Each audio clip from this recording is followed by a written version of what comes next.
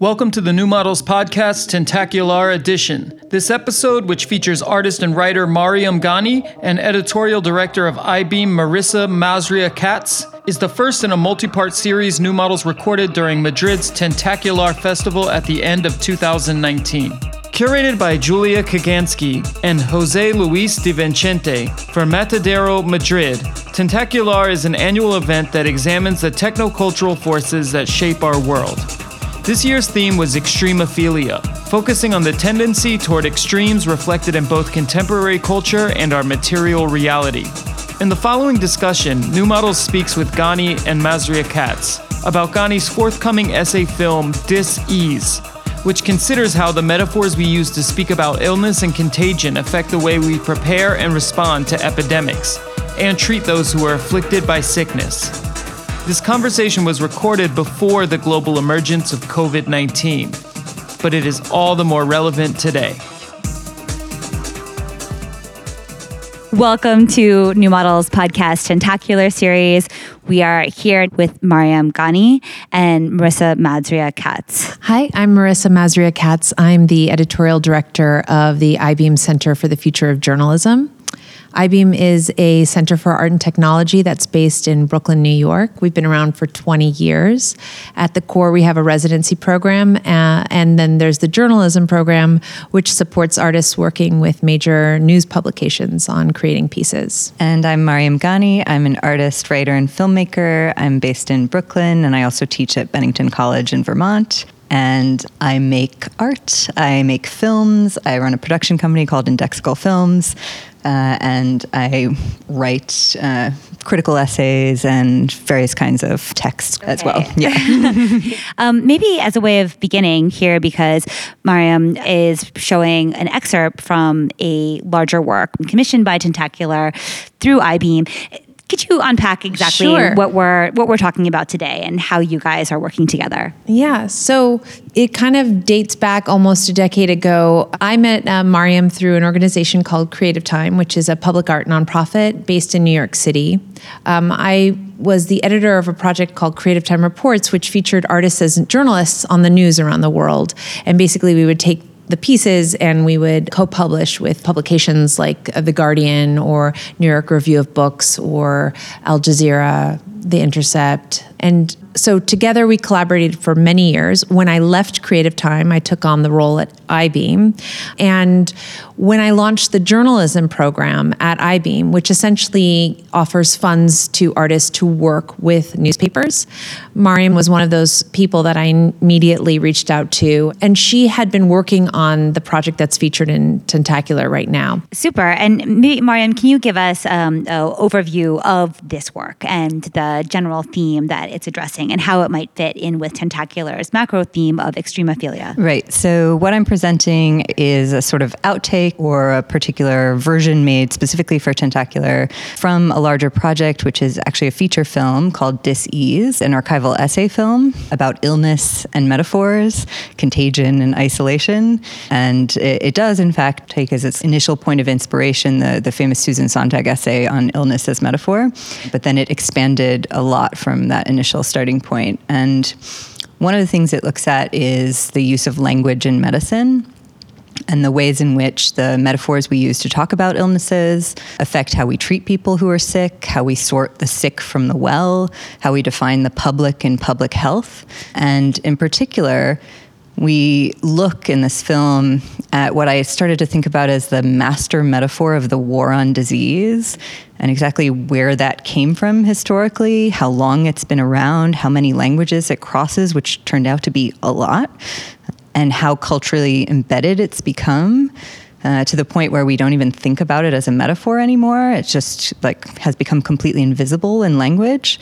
And what it does in the world, which also turns out to be a lot. It does a lot. It operates in a lot of different ways. And one of the ones that I think is most striking is that it really has locked us into a kind of national security paradigm for epidemic response and pandemic planning. And I think this really has led us to ignore or foreclose many other modes of thinking about epidemics and why they occur, why they recur, why certain diseases are resurgent now that were thought to be eradicated or controlled, and why other diseases are emerging, and where they're emerging. And, of course, one of the major reasons for all of those things is climate change. And that's not really part of our conversation around epidemics. It's very rarely connected. But in fact, once I really started looking at this, I realized what epidemiologists will tell you when you start having this conversation with them is that the whole world is getting warmer, wetter, and sicker. So it's really incredibly deeply connected, the story of climate change and the story of all these diseases that are recurring, resurging, and emerging. When does the term come from? Sorry. It really emerges in the late 19th century in Imperial Germany with the discovery of the tubercle bacillus by Robert Koch. So, I think it's not a coincidence that this happens in Imperial Germany and in this kind of moment of military expansion. And you see almost at once, as soon as we have this transition from basically miasma theory of illness to the germ theory of illness, immediately you see emerging in caricatures and newspapers the use of germs to describe aliens crossing borders, invaders crossing borders, anyone you don't want to come into your newly defined nation, right? The nation state also being this kind of solidifying concept, right? Anyone you don't want to have crossing your border becomes visually a germ, like almost as soon as germs become a thing, this metaphor becomes a thing. And it really becomes more and more prominent up to the point where you actually see in Der Stürmer, the National Socialist newspaper, there's this incredible, in a horrible way, image where they have all the enemies of National Socialism portrayed as germs under a microscope. The war on disease, I think, is, of course, it's a really faulty description. I mean, you could wage war against a particular microbe or a particular virus, but we say war on disease, and especially with things like cancer, there is no external microbe or germ at work. It's actually from environmental stressors. And I mean, of course, with the increase in cancer in the contemporary age, or other just lifestyle illnesses, I guess. I mean, the war is actually, to eradicate the disease, the war would be waged on ourselves, right? Yeah, to follow that, it's something that resonated in your talk yesterday was disease as an individual responsibility, as opposed to like a set of systemic problems which we need to solve on a community, state, global level. Maybe can you speak a bit about the neoliberal subject and the ideation of war and disease? Yeah. Well, I mean, the whole category of lifestyle disease is basically invented so that, we don't talk about collective responsibility for diseases, but rather like place them on individuals, right? Yeah, totally. This idea that, as a smoker, you're responsible for causing your own cancer, or that you've done something in your life that, created your illness. This actually, like this whole term of lifestyle disease emerges historically from a moment in the United States when there was a big push from people in public health policy to really start talking about structural inequity in healthcare and environmental factors in large-scale shifts in health that they were seeing. And this was at the same time as the McCarthy hearings were happening. And there was a huge push from McCarthy and others to get all of the people who were talking about these things out of public policy, like out of government positions. Wow. So all of these kinds of epidemiologists were pushed out, and anybody who favored this kind of individual risk, individual responsibility model was promoted. And that's when we see this term of lifestyle disease emerge. Much earlier than Thatcherism, actually. Yes, it actually predates Thatcherism and neoliberalism as we think about it now. But it becomes very tied up with it because it's really very much embedded in our current privatized health insurance system. Right. You monetize the individual. Exactly. And one of the things I think is really disturbing when you think about it is the idea that it does not benefit in any way a privatized health insurer to take into account environmental factors. Really interesting frame. Yeah, because it's your individual risk that they assess in order to figure out what risk pool to put you in.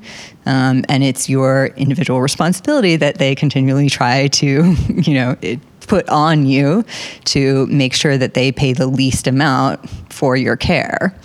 And once you start bringing in things like large-scale cancer clusters because of environmental factors, they're on the hook for those things. Like, private insurers actually are responsible for paying for care for sickness that results from large-scale environmental factors, from chemical pollutants, from all of these bigger structural factors. And so it is not in their interest at all for those to be part of our conversation around health. Right. Yeah. Do insurers factor in the area that you live in those things at all? I actually am not sure about that. I think they do if there's an area that is known to be and has been known for a long time to be part of a cancer cluster, for example. So if there's like at least 20 years of data on a cancer cluster, then I think insurers are bound to take it into account. I'd like to learn a little more about cancer clusters, actually, because that's a new term for me. I assume it's an area where there's high cancer rates for some environmental factor that's not quite defined, or... Well, sometimes it is very defined, but it's still been very difficult for the residents of that place to get enough recognition to do something about it. So a good example of this is there's a suburb of St. Louis where all of the basically leftovers or remnants of the Manhattan Project, because the uranium for the Manhattan Project was processed in St. Louis. And when everything that was left behind after the processing was actually buried just in the ground in a garbage dump outside St. Louis, and then it has actually seeped into the ground, and it has polluted an entire water table and a river. And basically there's a whole neighborhood that now has a cancer cluster. And it's pretty clearly defined, like what the cause is, where it came from, how long it's been going on, because there's a known date for when the radioactive material was placed there. And still they've had a lot of trouble getting this recognized as the official cause of all of these cancers that have happened in this place. There's another metaphor that you make that you made in your presentation yesterday, which was we talk about fighting breast cancer, we talk about fighting disease, as opposed to when you have a psychological case, you are living with a disorder. And in a situation where you have a cancer cluster, they're living with a reality. Mm-hmm. And so it seems wrong to be fighting something that they have to live with regardless. Well, I know that there have already been conversations started, especially in the field of cancer treatment, around this question of, is there a better way to talk about this than through this constant language of fighting, battling? Are we winning the fight? Are we,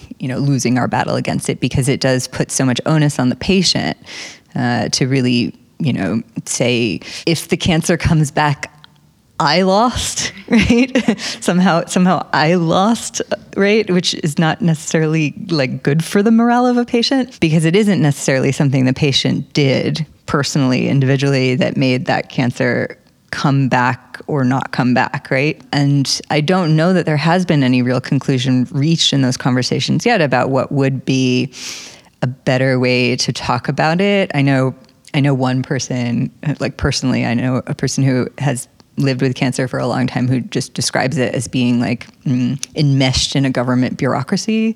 Like that's what it's like for her, like being in this constant bureaucratic relationship with something. And I think with other kinds of chronic diseases, I feel like, or with the way that we as a species exist in tandem with a lot of epidemics, I think it may be appropriate to actually talk about coexistence and coevolution, because that's actually what's happening. Like we are co-evolving with diseases constantly. They're adapting to us, we're adapting to them. They kill us. If Well, we all viruses lose, change then our DNA. Yeah, I mean, viruses, right. And of course, viruses then mutate also, us, right. yeah. We develop antibiotics, they develop antibiotic resistance, we develop treatments, they develop treatment resistance. I mean, there's all these different ways in which we are actually in this kind of relationship with diseases. One of the points you make is that it's so important to have useful metaphors for talking about these problems, because it's only with the right kind of metaphor that we can find the right kind of solution. Maybe we can spend a minute talking about why the archival essay film is so helpful in addressing this problem of mixed metaphors or wrong metaphors. Well, for me, it was a really interesting way to go about it, because it allowed me to look at not just metaphors in language and verbal language, but also to really look at the way that we've sort of imagined disease in popular culture, and the way that contagion has been imagined, for example, as alien invasion, the way that a lot of STDs have been imagined through this kind of sex equals death imagery, not just in recent AIDS epidemic, but imagery around that, which is a lot of that is very striking and crazy, but way back, to this earlier generation of imagery around syphilis, which is, kind of a whole series of engravings where you see, women who are actually skeletons who are pulling up their skirts and enticing men. And it's just, so there's this whole figuration of woman equals sex equals death equals your downfall. And, there's a lot to unpack just in single images there. And this idea of really looking for visual metaphor as well as verbal metaphor, which then makes for a much richer exploration of the theme. I also sense that there's a question of morality that can so easily be applied depending on what the metaphor is.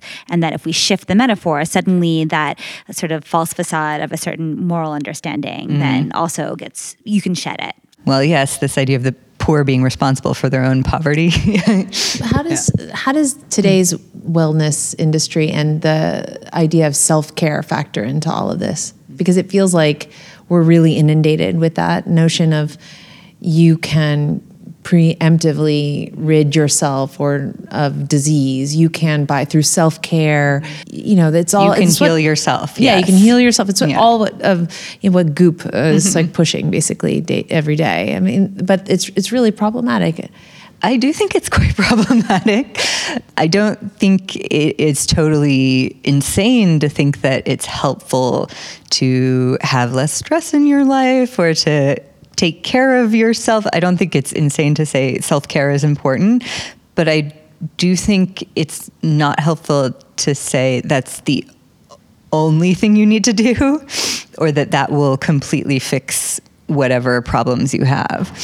I think, when we talk about medicine or we talk about health, we have this way of often looking at only one part of the picture, and not looking at all of it. And I think, there's so many things that go into making individual health. So there's, where you grew up, how you grew up, how you were cared for while you were growing up. So there's all the environmental factors that, affected you as a child. There's where you live now and what, is in the ground and in the air where you live now. There's what kind of healthcare you've had access to over the different stages of your life.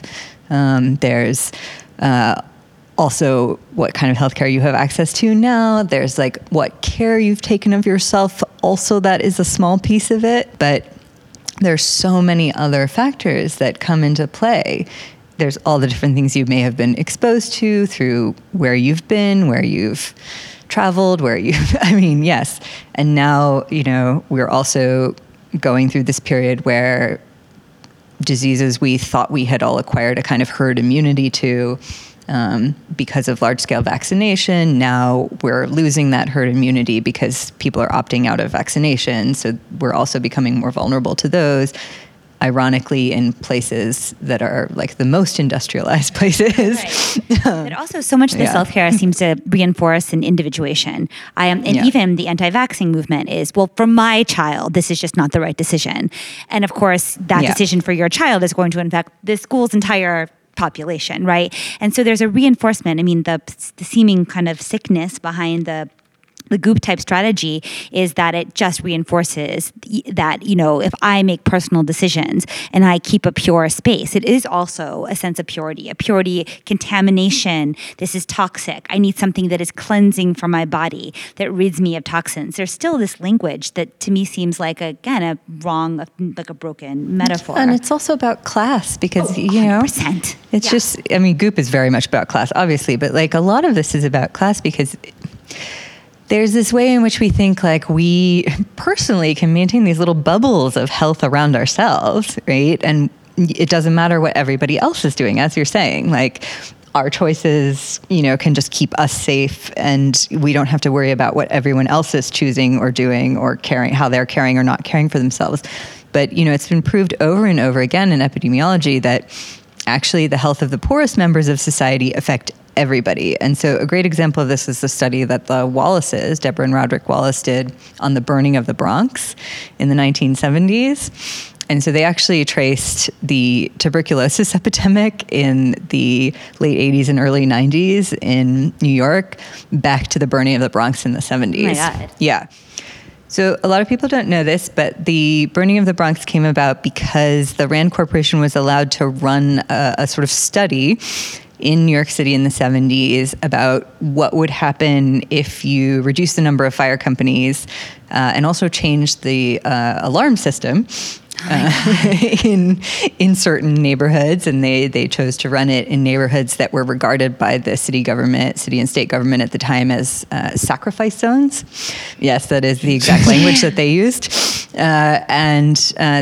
The result of this is predictable enough. A lot of things burned, and a lot of buildings that the landlord specifically wanted to burn burned. And the resulting displacement of population, the number of people who were displaced as a result of the fires and the breakdown of community, the breakdown of family structures, the incredible tumult that was caused by the displacement of hundreds of thousands of people after the Bronx fires radiated out into so many other neighborhoods where it caused like overcrowding in public housing. It created all these different ripple effects that then led to a really noticeable spike in respiratory illnesses all over the city, starting in Harlem, starting in the poorer neighborhoods of Brooklyn, but then it spread everywhere. And the thing that happened, of course, is that the city didn't recognize it as an epidemic until it actually spread into like Westchester and the Upper East Side. And, then it was officially recognized as sounds like a prelude to climate change discourse. Yes. 50 years later. These patterns repeat themselves. I always come back to this thing that I learned about the plague, that in the century following it, it was a period of what was the end of feudalism. It was a really good time to be working class. There was a labor shortage. There was mobility. So I just wonder, do you see any other like inadvertent good that can come out of pandemics? That's an interesting question. I mean, I think if we started really thinking about pandemics differently, potentially they could create a space for international cooperation that would be very interesting and would be very different than the kinds of cooperation that we have through structures like NATO, right? Or even the UN, because it would be focused on a common or collective good that everyone can really get behind and recognize as a common good, which is not dying.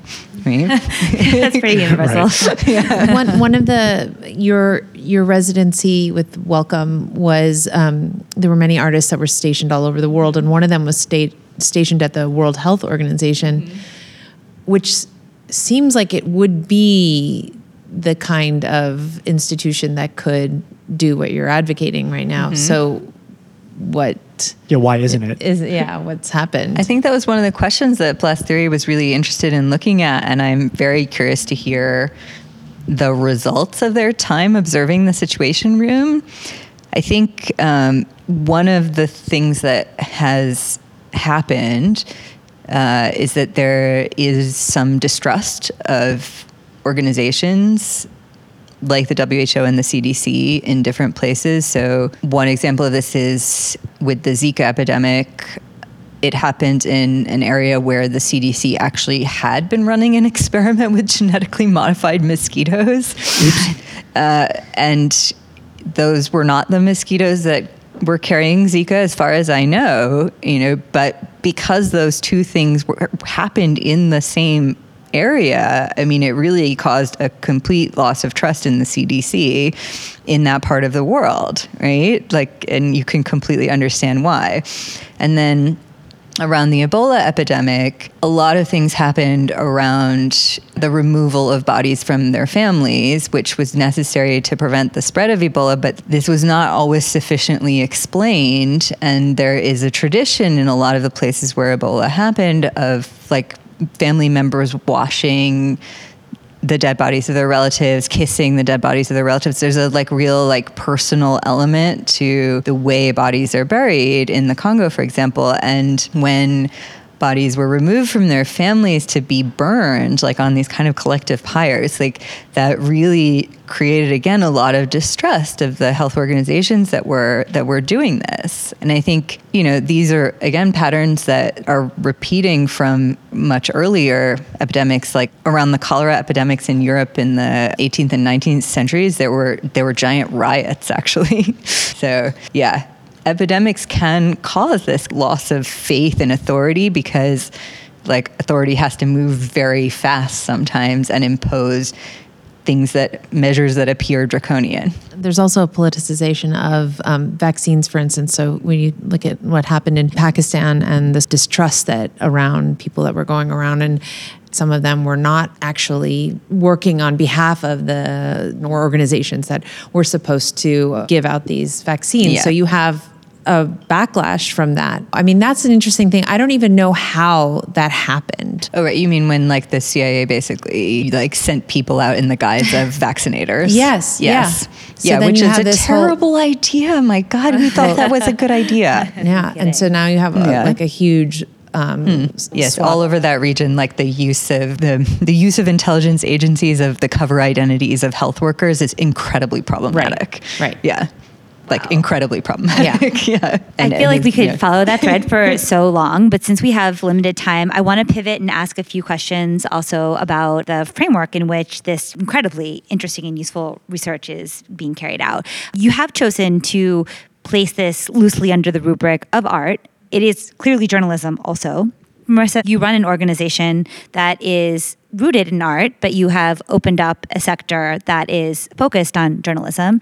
Can you speak for a minute about the decision to expand IBEAM's focus towards journalism? Well, I might say that I don't think of what Mariam is doing as journalism. Okay, clarify that distinction. Yeah. That's interesting. I think Mariam's practice has journalistic elements, but I see this project as very clearly an extension of her practice. So, if you have a technocrat or you have a journalist or a bureaucrat who is tasked with thinking about certain things, thinking about populations in certain ways, they're very often restricted by certain rules. With journalism especially, there are certain lines you cannot cross, right? Artists are not held back in that way. An artist, in my opinion, doesn't have all of these rules that they have to adhere to. And so this is why I've always been attracted to how can an artist work in a journalistic space.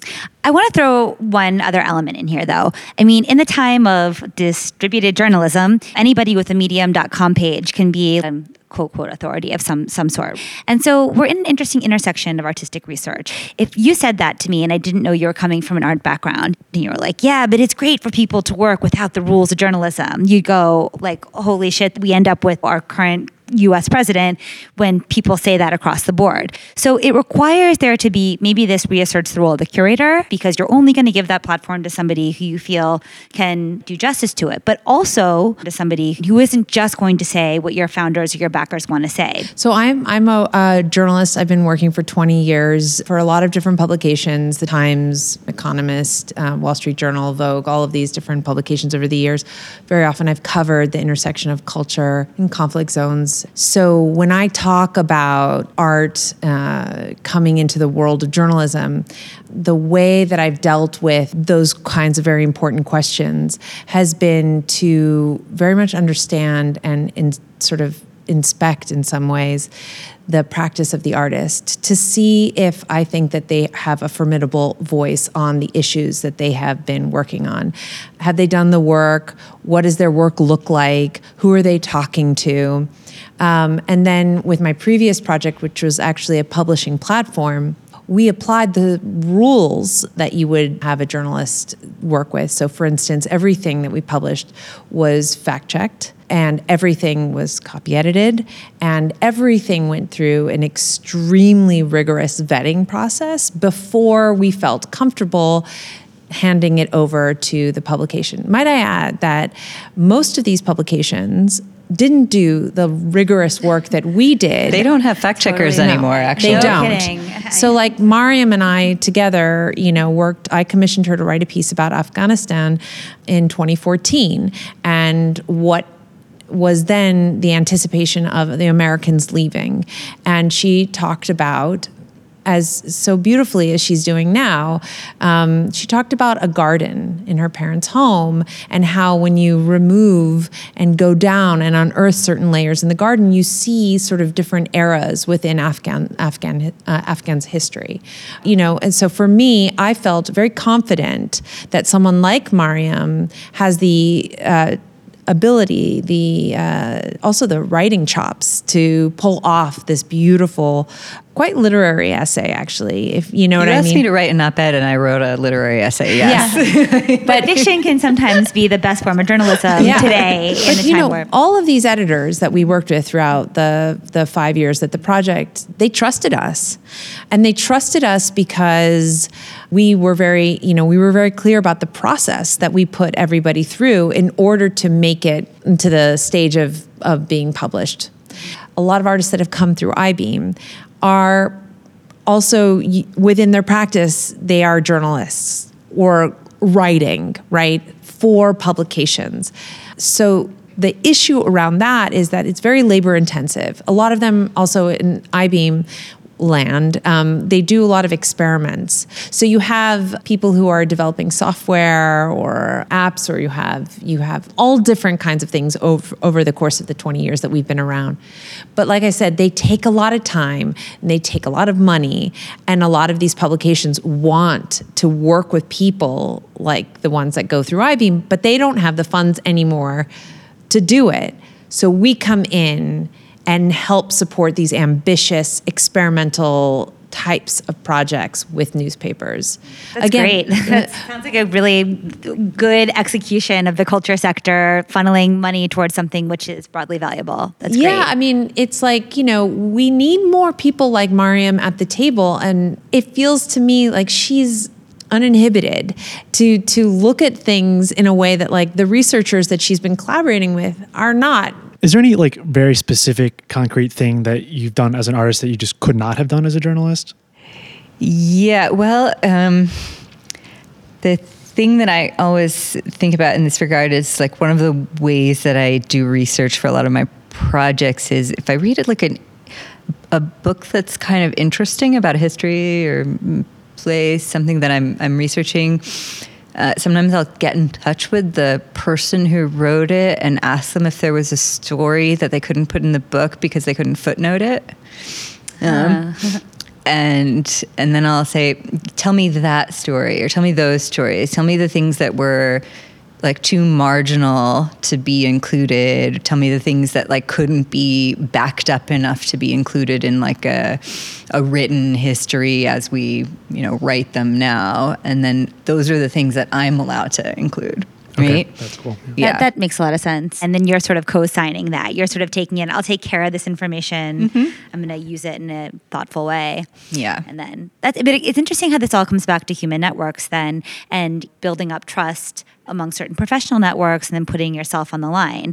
And it's like even the best publications, the ones that were the gold standard papers of record for a long time, they no longer have that same gravitas. And it's cool that the arts is leveraging itself into this space in this way. I think another example of that is the feature I just made, What We Left Unfinished, which was very tricky to make. And one of the reasons it was really tricky to make is that all the people I interviewed weren't telling me the complete story of the time that I was interviewing them about, which is the communist period in Afghanistan, because we haven't really yet reached the point in Afghanistan where people are willing to tell you the complete story of what they did or what happened to them at that time, especially if they were communists, as most of the people I was interviewing were. None of them were even willing to admit that they were actually party members. I'm pretty sure they all were. So it was a film where I had to actually make this entire feature out of conversations with people who I was pretty sure were omitting important information. And I think like if I had been trying to make a journalistic documentary, that would not have been possible, right? But because I was trying to do something quite different, which is basically build a film around the things they didn't tell me, which is a really different form of knowledge production. Totally. But one that is possible within this kind of space of art, right? And the time you need to actually build that up and make sure you have enough non-material to make it into something. Also having like 6 more months to edit because that's how long you need to construct a film like that. Yeah. What is the ideal format for accessing your work? Or do you feel quite open about the various ways in which it can circulate? I mean, I generally do make multiple interfaces to all of my projects because I at one point in my life was a net artist, and I do still think about all of my projects as databases. And for this one, there is an actual database in Zotero because I had 7 researchers, which is an incredible luxury for any project. And now it's actually 8, but only one of them is really working on it anymore. How can listeners access your work if they weren't at the festival? Yeah, well, I will put a little excerpt from this version of it up online. I will add it to the website, which is mariamghani.com. And you can also see a whole description of the work and some images from it there of the work in progress, and all of the other kind of things that I've done that we referred to are also on the website. It's extremely comprehensive, as befits someone who works with archives. Yeah.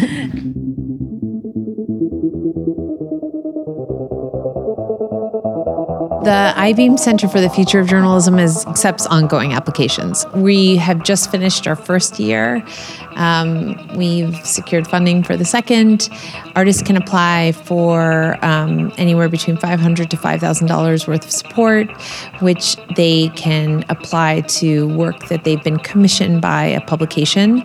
The one thing is that the publication does have to be quite big at this stage. Sounds good. Oh yeah, and let me also say we're in a kind of second phase of research on disease. So if you're listening and you happen to know of a really interesting non-Western or informal archive that has material related to illness or metaphors, visual metaphors that might be related to what I have been talking about with this project, please let me know. You can contact me through the website. Okay, sounds great. Thank you guys so much, Mariam, Marissa. Great. Thank you so much. We're off to see the rest of the festival. Thanks for listening to this Tentacular edition of the New Models podcast.